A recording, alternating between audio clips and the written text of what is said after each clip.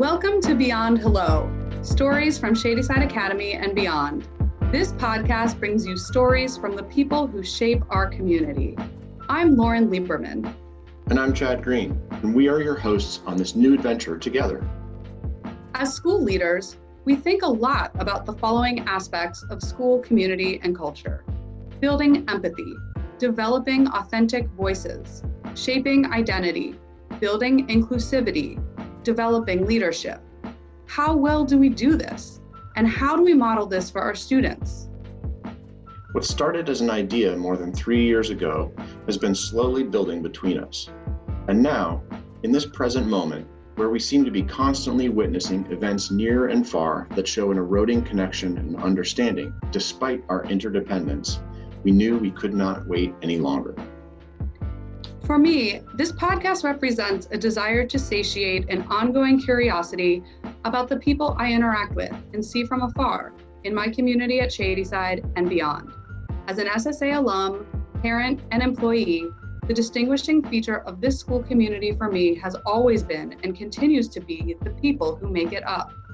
My job as college counselor is, in essence, a chance to get to know students and their stories, and then help them tell their stories to the world through their college applications. And while it is a true gift to do this with students, I often wonder what it would look like if we connected in this way more often as adults, or even just outside of the formal structure of college applications. As a strong extrovert, nothing fills me more than spending time with people and hearing their stories. For me, this project is about strengthening the ties that bind us together in our collective work to nurture and grow community. As the Dean of Student and Residential Life, nothing is more important to me than fostering an environment at school where each and every student feels at home. As a relative newcomer to Pittsburgh and Shadyside myself, I've also experienced firsthand the generosity that characterizes these communities. Beyond Hello is an opportunity for me to pay this kindness forward. More personally, as the proud introvert of our duo, it's also an invitation to be present in a space that might bring more discomfort or vulnerability than I would normally welcome. In the harriedness of day-to-day life, listening with real intention to the folks even right in front of me can often be challenging.